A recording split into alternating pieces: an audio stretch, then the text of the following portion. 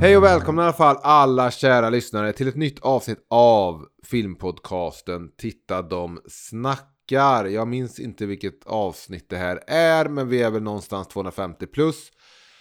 Det här är Emil och med mig har jag som alltid Erik Nyström. Hej Erik. Hej Emil. Du kommer från en podcast som heter Vacancy. Vill du direkt plugga den med att säga någonting kanske om vad som händer i Vacancy-världen? Det beror helt på när det här avsnittet kommer ut. Men vi har spelat in och släppt ett avsnitt om Woman in Black. Vi har spelat in och förmodligen är det ute om Blair Witch. Och sen siktar vi på att göra ett kommentarspår på fredag den 13 del 3 och kunna se den i 3D också. Men det är inte gjort än, så det återstår väl att se. För Magnus har den nya 4K-boxen. Precis. Där den släpptes med i 3D.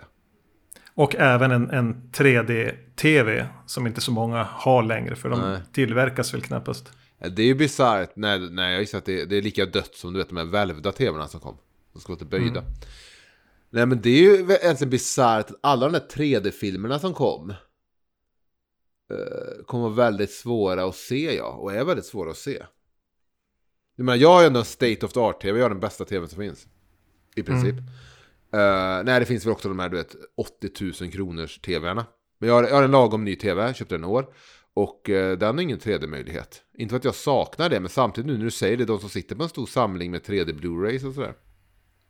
Ja, de får ju göra som Magnus som har kvar en 3D, alltså egentligen en pensionerad 3D-TV som står bakom en soffa. Som man får lyfta fram och plugga i. När det är dags att se fredag den 13 del 3 eller My Bloody Valentine 3D eller något sånt där. Men den har ju också en begränsad livslängd där bakom soffan. Den kommer ju att ge upp förr eller senare. Precis, men det är samma med de som samlar på Laserdisc och sånt. Men då får man bara fortsätta försöka hitta bättre begagnade Laserdisc-spelare. Och så får man hoppas att någon kan hjälpa att byta rem och allt vad det nu man byter och så. Bygg din egen 3D-TV. Tror du det finns en business i att starta ett litet företag som bara släpper 3D-TVs? Jag trodde du menade att du skulle köpa upp befintliga 3D-TV:er och bara lagra och sen försöka sälja när efterfrågan är tillräckligt stor. Precis, leva på att bara sälja dem till Magnus. Resten av livet. Okej, det är Vacancy, det är en skräckfilmspodd. Skräckfilm är ju lagom intressant. Det här är en podd som pratar lite bredare ändå. Även om ni också ibland landar in på Schwarzenegger och sånt.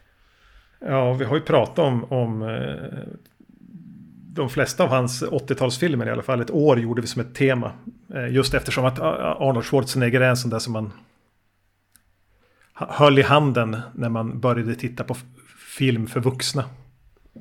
Kände du någonsin att han blev en fadersgestalt i ditt liv? Eller kände du att relationen till din egen pappa har varit så pass normal och stark att du inte behövde Arnold?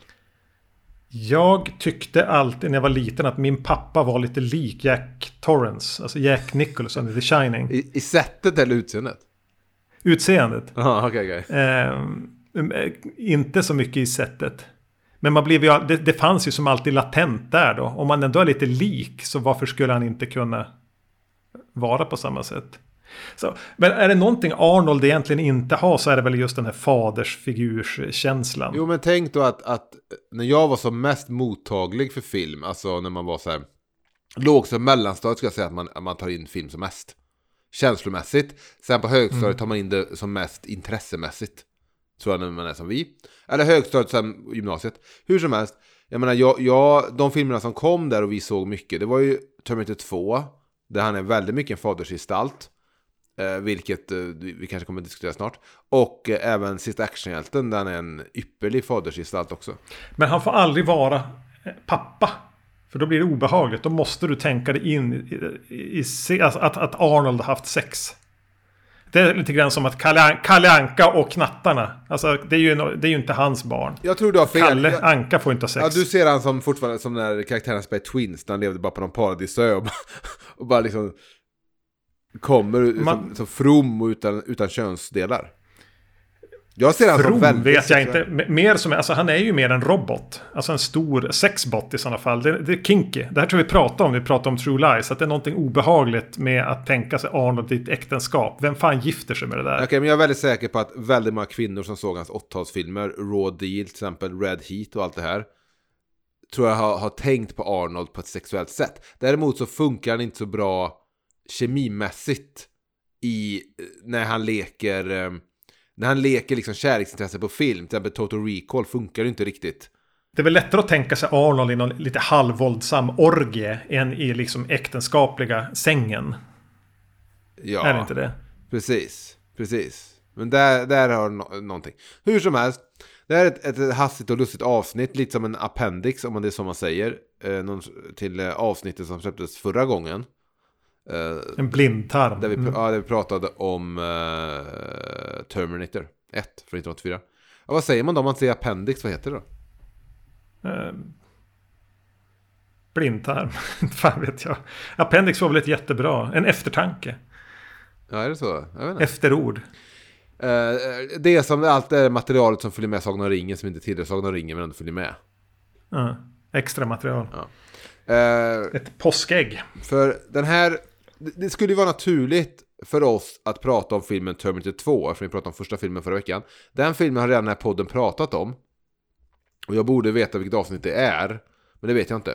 På samma sätt som jag borde ha tagit reda på vilket avsnitt av Vacancy som vi pratade om Terminator. Precis. Men... nonchalansen till våra egna poddar är olustig närmast. Tror du vi skulle skärpa oss om vi fick lite Patreon-pengar? Ja, Patreonen kommer någon gång under hösten för att styra upp podden. Skulle du orka spela in en podd för liksom allmänheten och sen en extra podd med mig bara för Patreon? hur mycket pengar är det som... Det vet jag inte heller. Jag skulle säkert komma in 25 spänn i månaden. Men det är ändå 25 spänn. Ja. Så Terminator 3 kommer vi prata om på vår Patreon. T2 här. Jo, men Terminator 2 pratade jag och Gustav om i ett avsnitt för länge sedan. Det går säkert att hitta om man googlar. Men det vi istället kommer göra är att vi kommer prata lite om Terminator 2. Kanske också lite om serien, med tanke på att du efter Terminator fick någon sorts... det slog slint och du såg alla filmerna i serien. Vi pratade om det, jag vet inte om det var i avsnittet eller om det var när vi satt och pratade efteråt om de filmerna. Och jag sa att jag aldrig skulle se dem. Men som du sa, det slog slint. Men du är ju du är väl lite en sån här completist, att du har inga problem att sätta dig och se en hel serie. Nej, det blir något OCD som kickar in. Ja. Alltså det är ofullständigt annars. Precis. Och de fanns ju väldigt lätt tillgängliga på alla de här jävla streaming. Ja, överraskande enkelt faktiskt att se alla Terminator-filmer. Förutom möjligtvis ettan. Ettan såg jag på Viaplay, va? Skaffade jag Viaplay kanske för att se ettan? Så kan det vara. Jag kan ha hyrt den på iTunes eller något sånt. Tror jag. Jag har den ju på DVD, men inte fan. Det är säkert nere i något kartong i förrådet. Hur som helst, vi ska prata om en av de mest fruktansvärda texter som finns på internet som rör Terminator 2 då, som är världens bästa film. Det kan bli så att vi nämner filmen lite och någonting om den också för de som gillar filmen. Men det är då en text på vad heter den? cbr.com. Comic book vad kan det stå för? Review. Möjligtvis. Det gissar jag verkligen. Ja, möjligtvis. cbr.com i alla fall. About Us, vi ska se vad den står för, det borde jag veta. Comic Book Resources, en sida som var founded in 1995. Oj, den har lite tyngd bakom sig för att vara en sida ändå. Kan starta som fanzine. Men där i alla fall så det är någon då som skrivit en opinion piece. Vad heter det på svenska? Kåseri, nej? En debattartikel? Nej, det kändes lite väl tungt. Ja, debattartikel känns fel. Men en ledare. Ledare är inte heller korrekt. Det är ett opinion piece. Jag säger kåseri. En brandfackla skulle vi även kunna kalla det. Han skrivit en sorts brandfackla då med rubriken How Terminator 2 Destroyed the Terminator Franchise. Och han har då en tes som han beskriver som att Terminator 2 is the reason the Terminator franchise failed and could never recover. Och där känner jag lite intressant kanske att någon gång i det här avsnittet få ett svar från dig på det som har sett alla filmer. Om verkligen Terminator 2 är anledningen liksom det som sänkte hela serien. Hur mycket man har försökt då att väcka till liv. Och han har i sin text 4 stycken liksom underrubriker eller anledningar till varför då Terminator 2 destroyed the Terminator franchise. Men innan vi kan gå igenom dem en för en då, så får det bli avsnittet, så får vi se om det blir en kvart eller 25 minuter vi pratar om det. Men min första fråga till dig, Erik, är: håller du med om, nu när vi går in i det här, att Terminator 2 is the reason the Terminator franchise failed and could never recover? Alltså om man ser på det som att franchisen, alla filmerna i sig skulle ha ett eget värde och att det är någonting att bry sig om, så är det väl lite så att Terminator 2 slår in den på en väg som den sen måste följa och följer. Så på ett sätt att det kanske inte fanns så mycket mer att hämta där. Nej, men det som felet här, jag tycker i den här texten, är ju att han pratar om det här som en franchise, men det var ju men det gjordes ju en film från början som var tänkt som en standalone film, ett eget verk. Sen gjorde James Cameron en uppföljare som var tänkt att avsluta allting. Det var ju inte så att James Cameron eller någon på filmbolaget öppnade upp för att det skulle vara en franchise någon gång. Så man är liksom tvingat på en franchise på något och lägger ett ansvar på Terminator 2 som inte Terminator 2 ska behöva bära det ansvaret. Nej, men det är lite oschysst argumentation, för man målade upp att franchisen, som jag sa, skulle vara något bevaransvärt, att den har ett värde i sig. Det är lite oschysst att anklaga filmen för det. Men han kommer ju in på det, vilket ju kommer till här med de här punkterna, på saker som inte håller inom filmen, eller i filmen i förhållande till ettan, och det är väl det som är lite intressantare, men att påstå att göra den till skurken för hur franchisen sen utvecklas, alltså även om det kanske är sant, så spelar det ju ingen roll. Jo, men man lägger liksom någon sorts aktiv skuld i händerna på Terminator 2 som inte finns. Sen kanske det var anledningen till att franchise inte lyckas, kan mycket väl vara för att Terminator 2 stängde universumet. Att det egentligen inte finns någonting mer att berätta om. Han har försökt tvinga ut något halmstrå där. Att binda upp krysta till en 3:e film och sen en 4:e film, sen en 5:e film och sen en 6:e film. Till skillnad om man till exempel pratar om men vi säger att man till exempel pratar istället om Terror på Elm Street, så kan vi säga att den 5:e filmen dödade franchisen. För att den gick så otroligt dåligt på bio jämfört med vad 3 och 4 hade gjort. Att New Line Cinema kände att oj, vi har kört det så långt vi kan nu. Men Terminator 2 var ju ihop med ettan liksom James Camerons bebis och hans bebis helt och hållet, så att den startade och slutade exakt så han ville.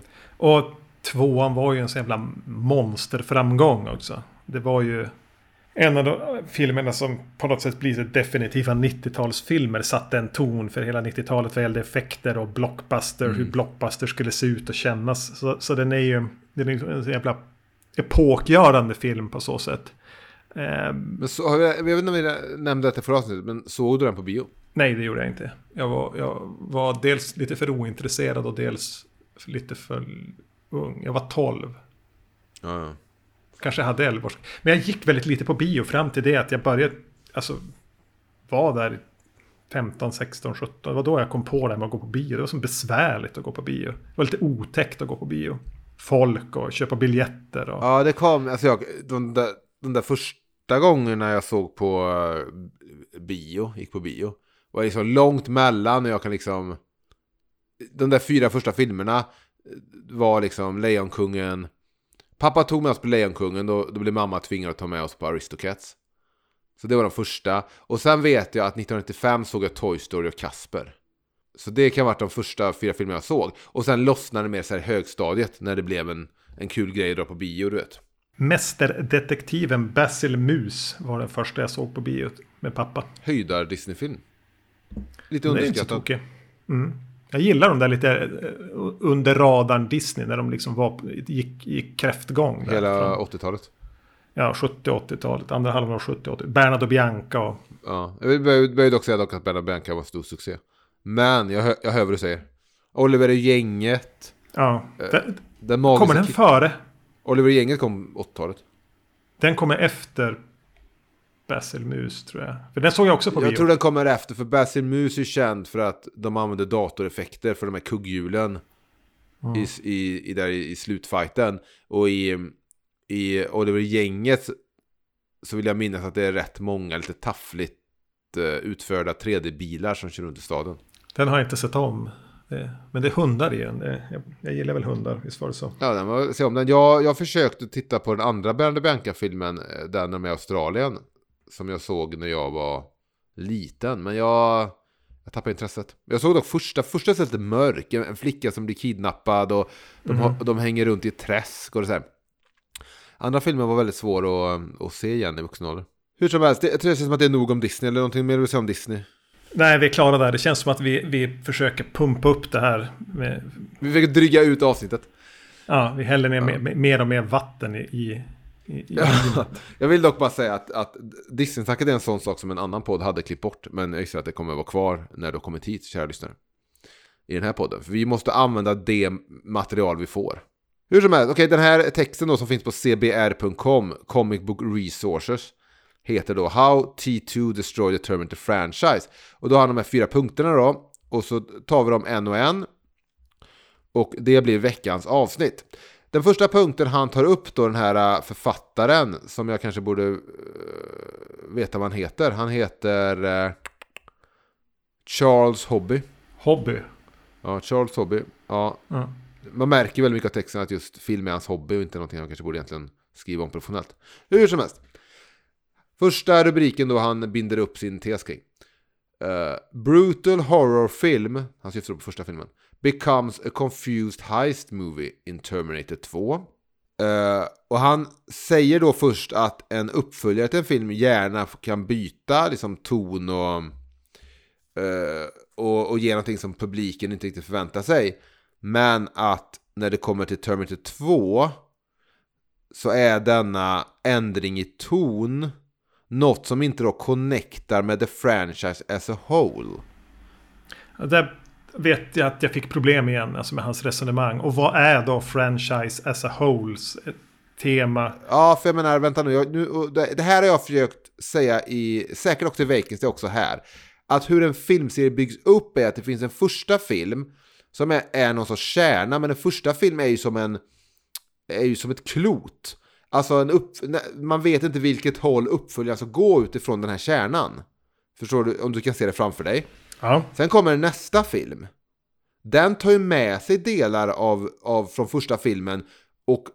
Och i och med att det kommer en till film som då har vissa delar som är samma eller liksom hör ihop med första filmen, så börjar man skapa en serie och börja skapa en form för vad är den här filmserien.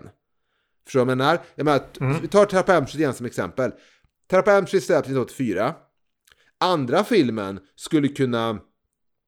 Det kunde varit nästan antologi. Man tänker sig att det här var någonting hemskt som hände på Elm Street, på Springwood. Nästa film, då kommer någonting helt annat hända på Elm Street. Då är det en ung flicka som är jagad av en galen mördare med en kniv, till exempel. Lite grann som John Carpenter tänkte med Halloween.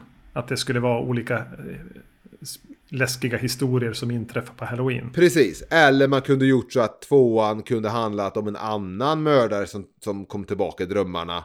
Du vet, att det var det handlade om. Det här. Folk kunde utöva hämnd i drömmar, kanske var det man tog fasta på. Whatever, hur som helst, nu gjorde man som man lät Freddy återvända och så blev serien mer och mer cementerad. Det jag vill säga här är bara att efter Terminator 1 är ingen franchise. Så när Terminator 2 kommer så finns det ingenting som säger att genre eller ton eller vart det utspelar sig eller vad det nu skulle handla om är ju inte satt i sten på något sätt för filmserien.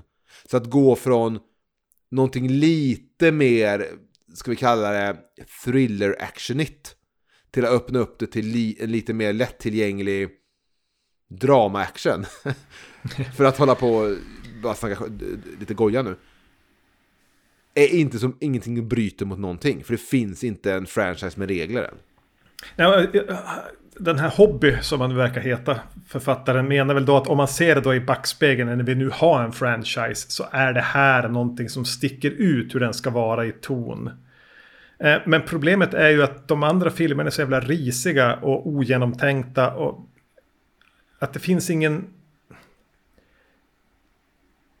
ingen enhetlighet mellan dem heller som håller ihop dem, som gör att den här skulle sticka ut i den här nya tonen, utan det här är ju att göra Terminator en rehash med mer pengar och göra en blockbuster-version av det. Alltså en Marvel Cinematic Universe-version av första Terminator-filmen. Och för att vara det då, jag är inte så förtjust i den genren, men det gör den ju bra. Medan ingen av uppföljarna gör ju någonting bra. Egentligen. Nej, och hela det här då att den går ifrån skräckfilmselementet som första har då, och istället blir, som han säger då, en förvirrad heistfilm. Jag kan bara inte köpa det, för att det finns ingenting som säger att den här filmen inte fick innehålla den här Cyberdyne-heisten. Det finns ingen anledning till att någon någonsin skulle stoppa det och säga ursäkta mig, men det här tillhör inte, det här kan vi inte ha med i uppföljaren, för då kommer folk bli helt förvirrade i relation till första filmen. Nej, och särskilt liksom att beskylla Terminator 2 för att den har med Cyberdyne-heisten, för att Terminator 3 och Salvation och Genesis inte har en heist-element, är ju märkligt. Ja, och sen har ju då, jag menar, heist vet jag inte, men i trean så försöker de ju rädda hennes Catherine Brewsters pappa och allting. De beger sig till Skynet och i Salvation så är det någon sorts heist, eller de ska falla in i Skynets fabrik i slutet. Heist är fel ord, men i alla fall att det här, jag menar, Terminator 1 är mångt och mycket en flykt. De flyr här tiden och de vill iväg. Andra filmen så flyr de, men sen inser, vänta nu, vi har ett annat mission här än att bara fly för vår egen överlevnad. Vi kan också förändra, stoppa framtiden. Och då stannar de och säger okej, nu går vi på attack. Och det är ju liksom att kötta ut första idén som fanns. Ja, och sen under samma rubrik då, så den här rubriken som är The Brutal Horror Film Becomes a Confused Heist Movie in Terminator 2, så skriver han också att han tycker att det bästa med Terminator 2 är den introduktionen av T-1000 spelad av Robert Patrick. Men att den här T-1000 då, he fails to deliver in an important way as his presence isn't maintained and his terror is forgotten once he's off screen. Alltså jag är fullt medveten om att det är en lång passage i filmen där T-1000 inte förekommer. När de åker till Mexiko, eller vart de nu är. De kanske inte har kommit över till Mexiko, men de är södra USA. Och de bunkrar vapen och sen så ber de sig till Cyberdyne. Där är T-1000 inte med. Jag har aldrig suttit och känt att jäklar vad filmen tappar nu, för nu sitter jag inte orolig varje sekund för när T-1000 kommer. Nej, för att det är olika typer av filmer. För det är ju det det jag kanske gillar mest med Terminator, är att Arnold är liksom alltid bara ett steg efter dem. För det är den typen av film. Medan det här vill ju expandera, och då kanske man måste välja bort saker. Så jag har heller aldrig, så han har inte fel. Den försvinner, och T-1000 känns inte som samma tryckande hot hela tiden. Utan att han får vara på paus. Han får, vad han nu gör då, vem vet. Men det stör inte den film där. Det knackar på min dörr här. Spännande.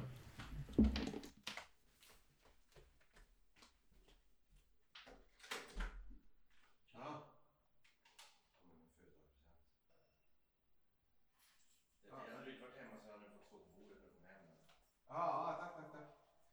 Men ni vill inte på Gud under morgonen? Nej, kan inte. Jag jobbar och... Okej. Jag har gått på en podd med Erik. Erik eller? Ja. Ska du också gå West? Jag ska på fredag på Nick Cave bara. Jag funderar på 20 biljetter också. Jag gör det. Så säg till Erik. Jag säger det till Erik. Bra, okej. Ja, tackar Jenny då.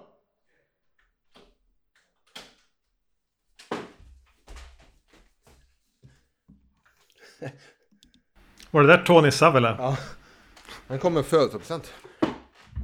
Han sa att han också dyker upp på fredag kanske på Nicky. Ja, men det blir kul. Måste jag ge dem nu en försenad bröllopspresent eftersom de gifte sig på min födelsedag?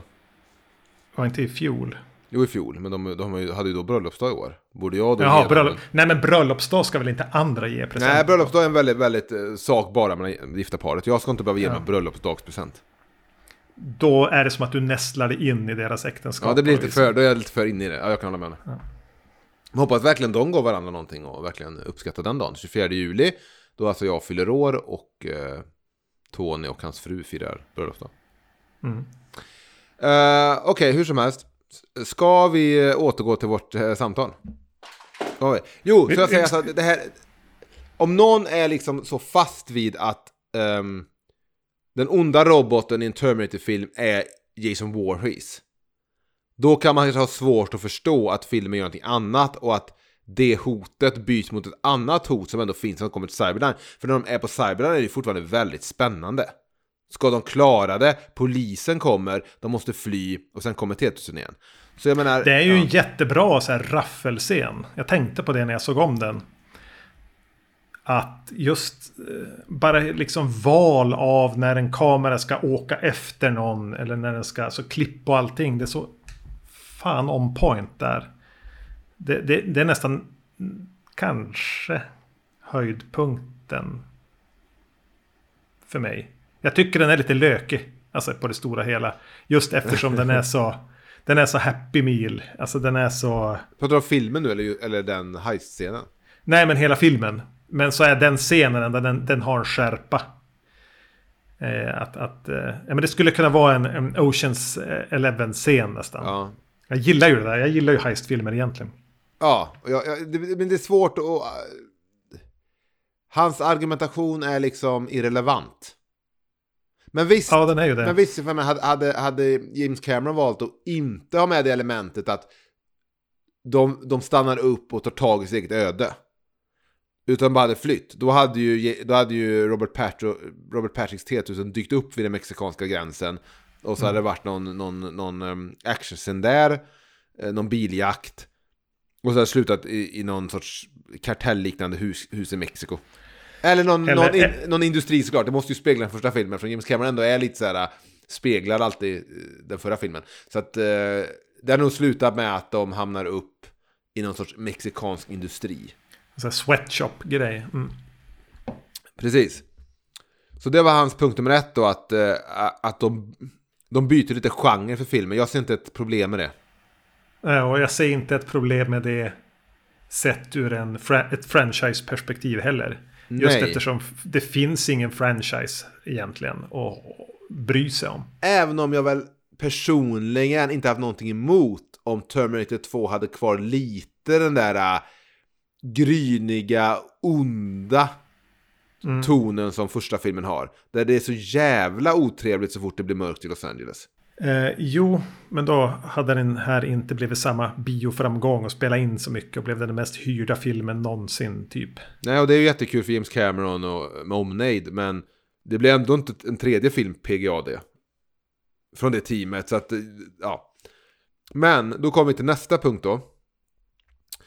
Där han skriver någonting som väl många har väl tagit upp i historien också. Och det är att Schwarzenegger goes from assassin to daddy way too fast in Terminator 2. Och här håller inte heller riktigt hans argumentation. För han pratar inte om att det är ett problem att Arnolds robot i Terminator 2 är god. Utan hans problem är att han blir god off-screen. Eller vi inte får se han bli god.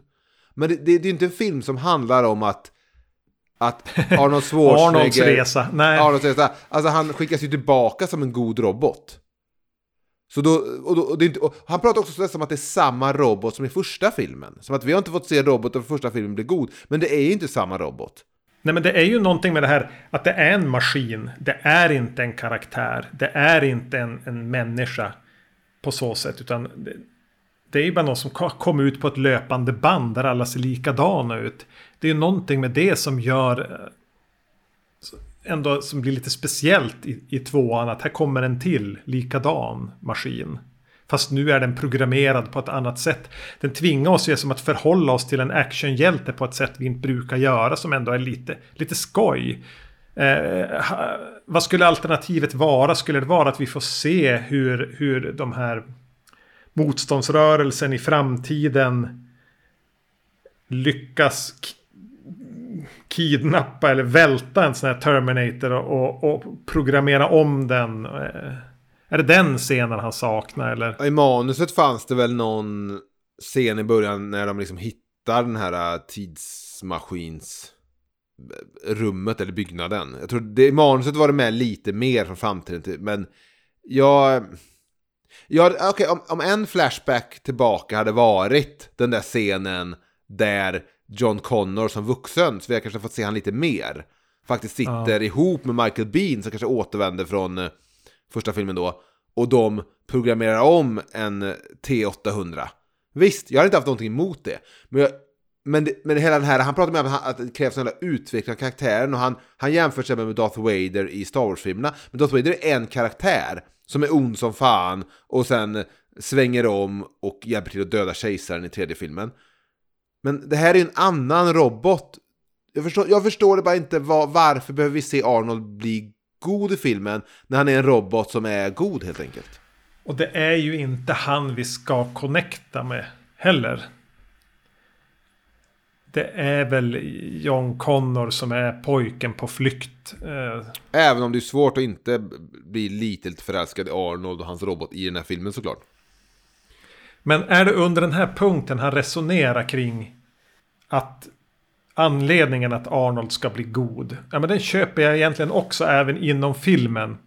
Men att han ska bli snäll. Att han inte får döda någon. Ja, men det är ett svårt läge. Och visst, det dyker upp då att han plötsligt bara är snäll och han high-fivar och hasta la vista och allting. Och han skjuter möjligtvis i benen. Ja, men det där är ju ett svårt läge, för att när Arnold skickas tillbaka i den här filmen, även om han är programmerad att skydda John Connor, så är han ju inte programmerad att tänka något särskilt om mänskligt liv. Nej. Han är ändå en Terminator. Men det skulle ju inte gå att skriva in att Arnold dödar alla på det biker-stället i början av filmen som han dödar de här punkarna i första filmen. Då skulle ju ingen publik kunna sympatisera med honom. Nej, och det är väl där jag känner James Camerons pengahunger snarare än att han vill berätta en viss typ av historia. För du hade kunnat göra den filmen att John Connor får ha sin beskyddarrobot som är precis lika skoningslös som Terminator i första filmen. Och det är ju också en intressant film. Ja, John Connor vill ju inte bli dödad av T-1000, men liksom var går gränsen för hur många andra som blir slaktade bara för att nu ska Arnold fram? Han bara rycker upp barn och håller upp som sköld när T-1000 skjuter och sånt. Det fanns väl någonting cyniskt i att James Cameron ville typ nästan göra Arnold till en gizmo här. Ja. Sådär. Eller en Baby Yoda för er som är lite yngre och inte har sett Gremlins. Men så visst, det finns ju att de har liksom mellanmjölkat sig igenom filmen på många ställen här. Visst, så på så sätt så är ju filmen lite skild från första filmen. Ja. Det kan jag hålla med om. Att de har ju lite kastrerat filmen, om man får använda sånt uttryck. Ja, men en blockbuster är ju kastrerad till sin natur. Ingen blockbusterfilm kan ju få välmående barn. Alltså det blir ju någon slags halta och lytta saker. Alltså syntetiskt skapade. En blockbuster kan väl fungera för vad den är, men den blir ju den tappar ju karaktäristikan. Det behöver inte säga att visst, det var ju världens dyraste film när den gjordes, och det var första filmen som gick över 100 miljoner i budget. Men den var ju ändå R-rated och så. Det var inte så att de som skulle komma senare då, att man gjorde de här filmerna från 11 år och sånt. Jag menar, och Die Hard lyckades ju ändå hålla sig lagom vuxen, även om jag kanske jämför för mycket med Avengers och sånt nu. Men vad är det som är R-rated i Terminator 2? Är det typ när han spetsar mamman där med mjölkpaketet? Eller Eller spetsar mamman, det är väl också kanske när han drar av sin egen hud och visar armen kanske. Eller det där är fortfarande 11-årsgräns på det?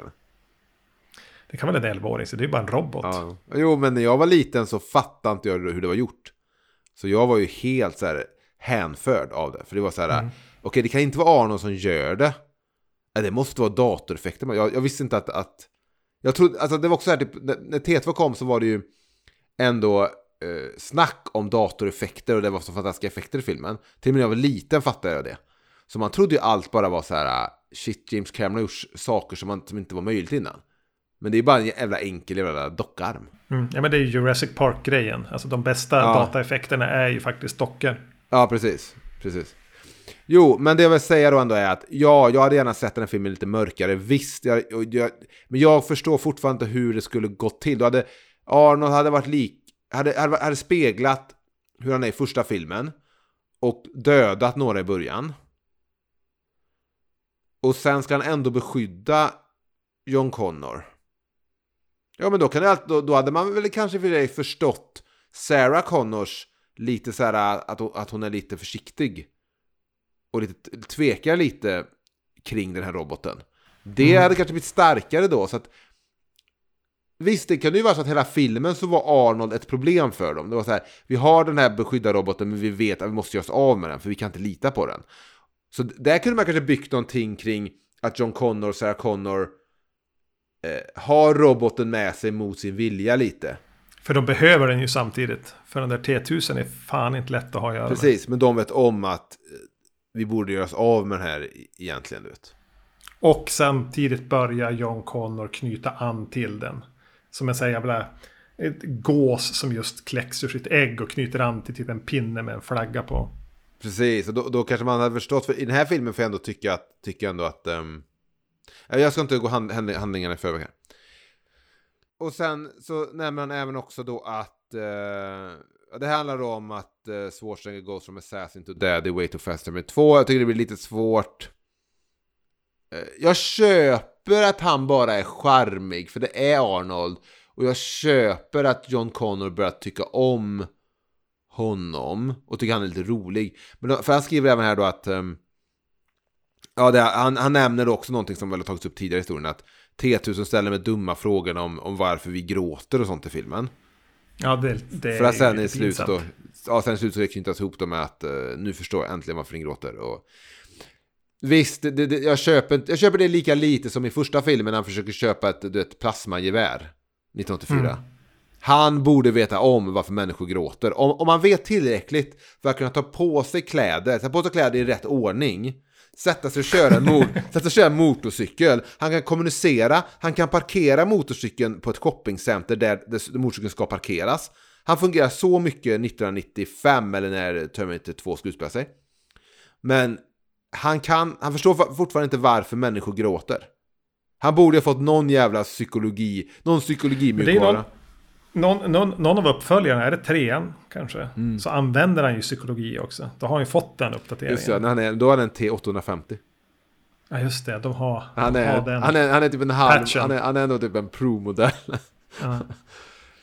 Av någon anledning ser den lite äldre ut. Ja, men han ser lite äldre ut, men han lyckas ju ändå se okej ut där. Jag tror alltså det ska jag säga genomgående i alla de här är ju egentligen att Arnold på något sätt lyckas åldras med värdighet som robot. Ja. Jo, men jag tycker att Terminator 3 så ser man han lite äldre ut, men jag tror han hade samma mått liksom som sådana här bodybuilders mäter sig själva med, som han hade i T2.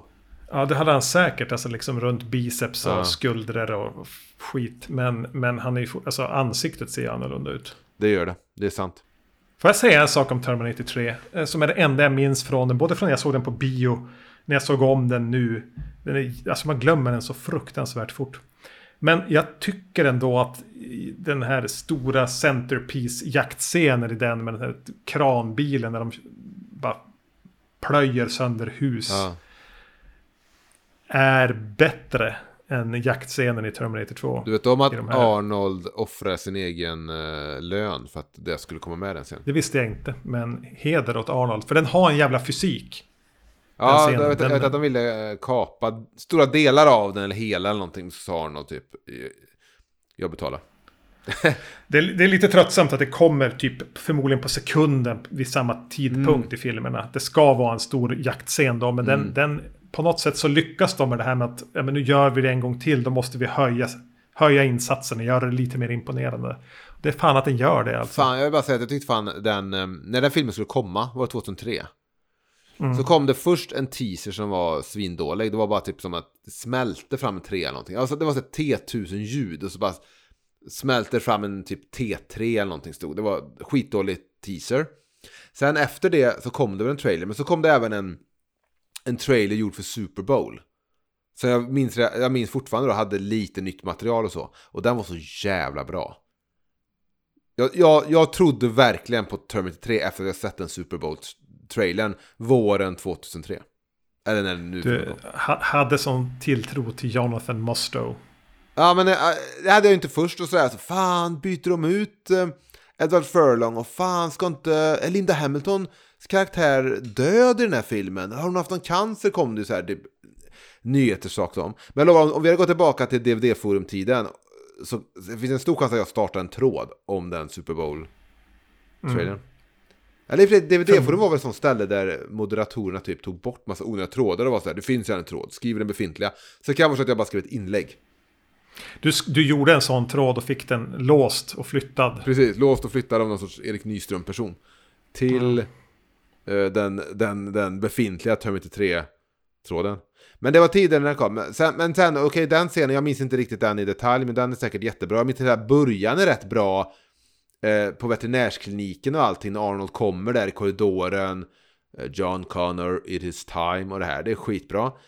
Men sen, det finns någon scen på en kyrkogård som känns superplastig.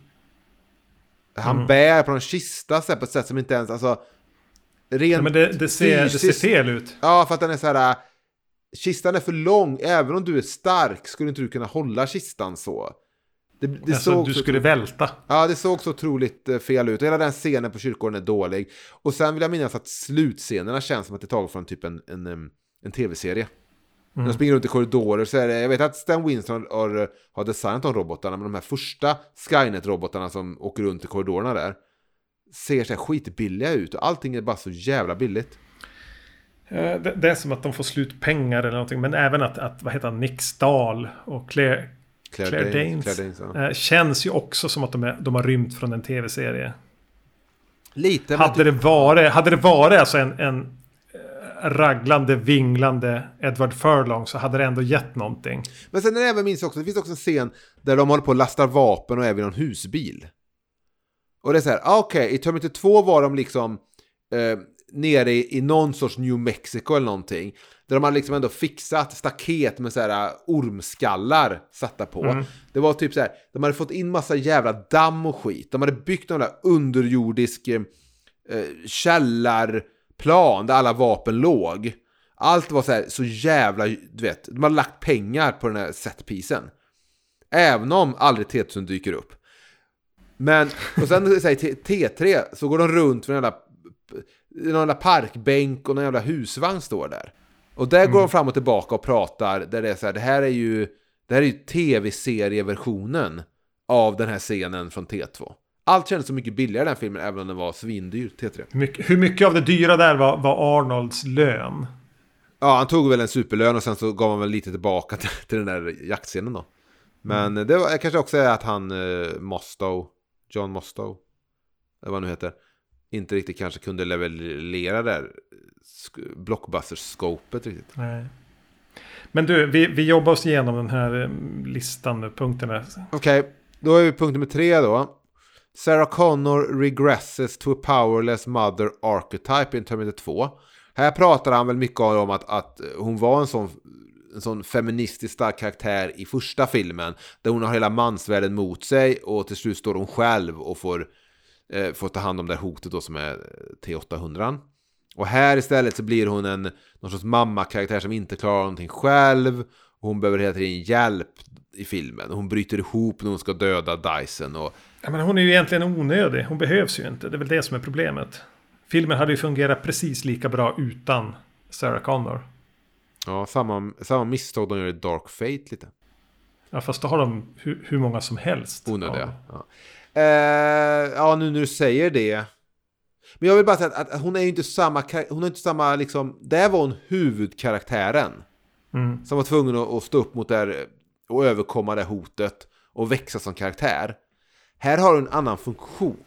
Ja, egentligen ska hon kanske dö i den här filmen, är det inte så? Lite så, kanske. Offra sig för att rädda sin son och sen kommer Terminatorn och tar hand om resten. Liksom, att det blir lite tag team. Ja, men hon får ju hjälp, vill jag bara säga, av Kyle Reese i första filmen också. Så hon tar hjälp även där. Och här så också, då nämner vi också att hon gör ingen nytta. Hon är helt maktlös mot T-1000 och så. Men det stämmer inte riktigt heller. Hon står ju upp väldigt mycket mot T-1000 i slutet när Arnold är nere för räkning. Ja. Med sin hagelbrakare. Och när han attackerar henne så vägrar hon ropa på John Connor och så där. Så hon står ju upp. Vilket är en väldigt märklig scen eftersom man vet att han kan kopiera henne och ropa på John Connor. Samtidigt så kan han mycket väl vara medveten om att jag kan inte... Det finns... Jag är ändå en artificiellt skapad version av den personen. Och det kommer inte gå perfekt. Och det gick inte perfekt tidigare i filmen när han var styvföräldrarna. Så han kan säga så här, jag är duktig på att liksom kopiera och så, men jag är inte perfekt. Det är bättre om... jag får inte till klangen i rösten. Det är bättre att jag torterar någon så att de får ropa på ett avslappnat och naturligt sätt. Men där, jag vet inte om jag pratade om det förra avsnittet, men där när jag såg om Terminator 2 nu på bio i somras, så kände jag väl ändå att det var lite konstigt att T-1000 oskadliggör Arnold med den här metallspjutet. Vad är det nu han använder? Järnspett. Och liksom, så fort han har gjort det, nästa klipp nästan är att Arnold vaknar till liv igen med sin reservkraft. Han har sitt reservbatteri. Där hade jag kanske att det kanske borde hänt tidigare i filmen. Att T-1000 oskadliggör honom. Och sen får vi liksom vi får liksom en hel sekvens där Linda Hamilton, Sarah Connor alltså, och John är ensamma igen mot T-1000. Jag hade gärna sett att de var ensamma ett tag där och försökte överleva på det här. Och sen kan Arnold komma som någon Deus Ex Machina-grej i slutet och hela publiken hurrar då för man älskar den här Gizmo-karaktären. Med sitt reservbatteri. Precis, som tar precis lagom tid att starta upp. Precis, och inte får äta efter midnatt. Så kan jag hålla med om att det är lite att man inte behöver oroa sig så mycket. Men det är ett problem som sen förekommer hela serien efter den här filmen också. Det här att Terminator kommer till undsättning väldigt snabbt i filmen och sen finns de alltid med. Det jag tyckte med Dark Fate var ett stort problem var ju att så fort den onda kommer till den här bilfabriken där vår huvudkaraktär arbetar, så kommer även den goda roboten, eller i den filmen är det Cyborg, men och räddar henne med en gång. Jag hade gärna sett en scen där hon faktiskt får lik Terminator 1. Eller Terminator 1 är fan samma sak. Kyle Reese dyker upp på den nattklubben samtidigt som Arnold och räddar henne. Ja. Så visst, problemet har varit hela serien. Men jag hade gärna sett en scen där faktiskt vår huvudkaraktär får försöka förstå och greppa vad fan som händer och överleva mot den onda roboten själv. Kanske med lite tur. Alltså. Ja. Eller liksom i alla fall fan... Ja... John Connor fick väl springa lite från T-1000 innan Arnold kom. Även om han då trodde bara att det var en vanlig polis. Jo, men vad tycker du? Tycker du att liksom... När det kommer till Sarah Connor... Jag förstår att hon lite inte riktigt fyller samma syfte i filmen. Eftersom... Det är det problemet också att när hon blir mer och mer... När hon bygger muskler och kan göra sina pull-ups, så blir hon mer och mer liksom... lik Arnold, hon fyller lite samma funktion. Hon är den starka som kan hantera ett vapen. Och den funktionen fyller ju redan roboten. Precis, det blir ju att han har 2 livvakter och inte bara en. Ja, och det var ju samma problem i Dark Fate. Det skulle ju hellre vara då att som vi sa, antingen att hon dör tidigt i filmen eller att hon är någonting som John Connor insisterar på att de ska hämta en jävla knarkarkvart och bara är ett problem för hon typ försöker bara fixa heroin. Ja, eller att första gången vi ser henne så kommer hon, men så är det redan från början T-1000. Alltså att T-1000 har varit där och kopierat henne. Så vi skiter i den här jakten och allting, eller du vet att hon dyker upp bara, du vet, och John Connor blir så här, jävlar, min mamma här. Du vet, fantastiskt. Och så är det T-1000. För karaktären är så jävla onödig. Bara. Även om det är ju lite en ikonisk look på Linda Hamilton. Med det här linnet och solglasögonen och något slags automatvapen över axeln. Och hästsvansen och grejer. Combat-bruden. Men hon är ju så jävla meningslös. Jo, men det är ju ändå hon som driver handlingen mot Cyberdyne. Det är inte så att Arnold säger No fate. And John Connor programmed me to destroy Cyberdyne. Vilket redan kunde ha lagt in. Vilket ju å andra sidan är en detour som inte spelar någon roll med tanke på franchisen. Så vi kan bara skita i det där. Nej, men samtidigt med John Connor kunde ju varit så här övertygad om att vi måste fly. Men så plötsligt stannar Arnold upp och säger nej, först ska vi svänga av här. För jag ska spränga Cyberdyne. Ja, och då är tidsresorna där och paradoxerna och grejer som gör att det inte går ihop om man tänker för mycket. Nej, men det är också lite njutningen med den här typen av Twin Peaks-premisser. Att det ska göra lite ont i huvudet. Även om James Cameron valde ju att överdriva det med hela det här att beskyddaren är den som föder barnet som skickar tillbaka i vuxen ålder. Det är lite försöka vara lite för paradoxigt smart med att skapa paradoxen. Jo, det gör ju att den får svårt att klara en närmare granskning. Eftersom ju den på något vis då gör Skynet beroende av att John Connor blir en ledare för motståndsrörelsen. Så att Skynet de borde i någon version ha skickat tillbaks ytterligare en för att se till att T-1000 faktiskt inte lyckas. För vi måste försöka stoppa. Vi måste skicka tillbaka robotar, men de får inte lyckas. För vi måste hålla den här tidsloopen vid liv, för annars finns det inget Skynet. Så det blir för krångligt om man börjar tänka på det. Men man ska ju...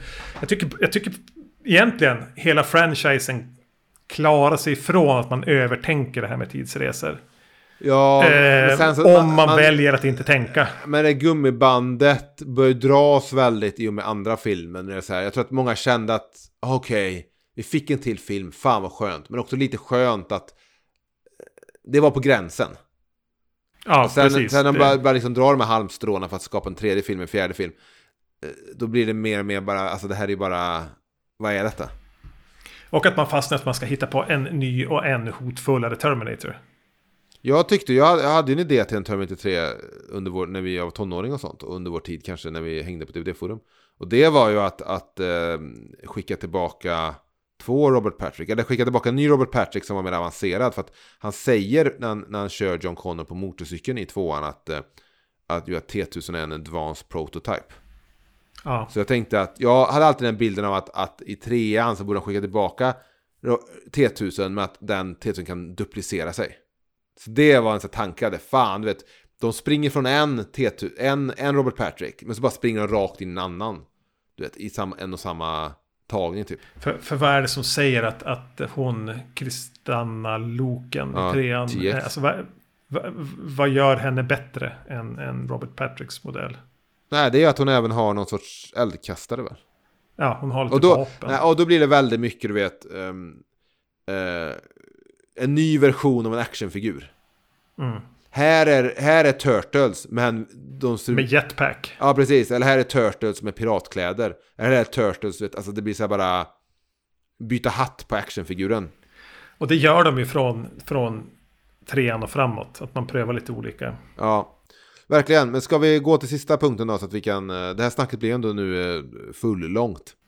Ja. Sista punkten, då säger han att Terminator 2 left the franchise trapped with nowhere to go. Det kan jag väl hålla med om, för att det är ingen franchise. Det var aldrig tänkt att det skulle fortsätta med Terminator 2, så man fick liksom göra något bokslut där. Men det går ju som inte beskylla tvåan för att man valde att göra fler filmer utan att det fanns ett space för dem. Ja, men det är som att beskylla typ Pretty Woman med att de lät Julia Roberts sluta gå på gatan i filmen i slutet. Gör att den här franchisen har ingenstans att gå. Precis, ut på gatan nu Julia Roberts och bli utnyttjade fler män så vi kan få en tvåa.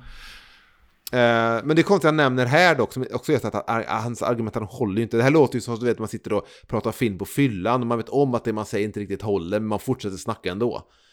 Han säger liksom att Terminator 3, Rise of the Machines och Terminator Salvation undersöker samma idéer om maskiner med mänskliga känslor och hjältar som inte är förberedda med någon sorts nuans, alltså med nyans. eller finkänslighet som inte finns i Terminator 2. Men båda de har blivit kritiserade då till skillnad från Terminator 2. Man skulle vilja be han utveckla det. Ja, för nu känns det som att han griper bara efter någonting och säga det så här. Han måste ju på något sätt binda ihop sin argumentation på något sätt. Om att T2 är då en franchise-dödare. Men hela det här med, alltså han har ju en fix idé då om att hej, jag har läst dramaturgi och jag har läst filmvetenskap och jag kanske har läst en filmkurs. Och jag vet om att en karaktär måste göra en resa genom filmen. Du vet, starta på ett sätt och sen gå till det motsatta i slutet av filmen. Men det gör inte den här roboten Arnold. Men han är ju fan en robot. Du vet, han är ju ändå på så sätt är han ju ändå E.T. eller Gizmo eller fan vem man nu vill. Gandalfs häst. Ja men typ, precis. Han behöver ju liksom inte sitta och bli mänsklig på ett annat sätt än vad han på något sätt blir. Ja, jag tycker den här texten var såklart intressant men dålig. Men sen hela den här diskussionen om Terminator 2 när det kommer till ton och genre och att Terminator 1 är bättre därför att och så här. Det har ju alltid funnits och den diskussionen är ju helt ointressant på något sätt, så man får tycka om vilken film man vill. Men ja, det känns som att han försökte skriva en lite för lång text om att han bara har en åsikt om att han gillar Terminator 1. Ja, och det har han ju inte fel i, men han har ju valt att anlägga det här jävla franchise-perspektivet som... Alltså, är det någon som köper det? Är det någon som väljer att se till Terminator-franchisens bästa?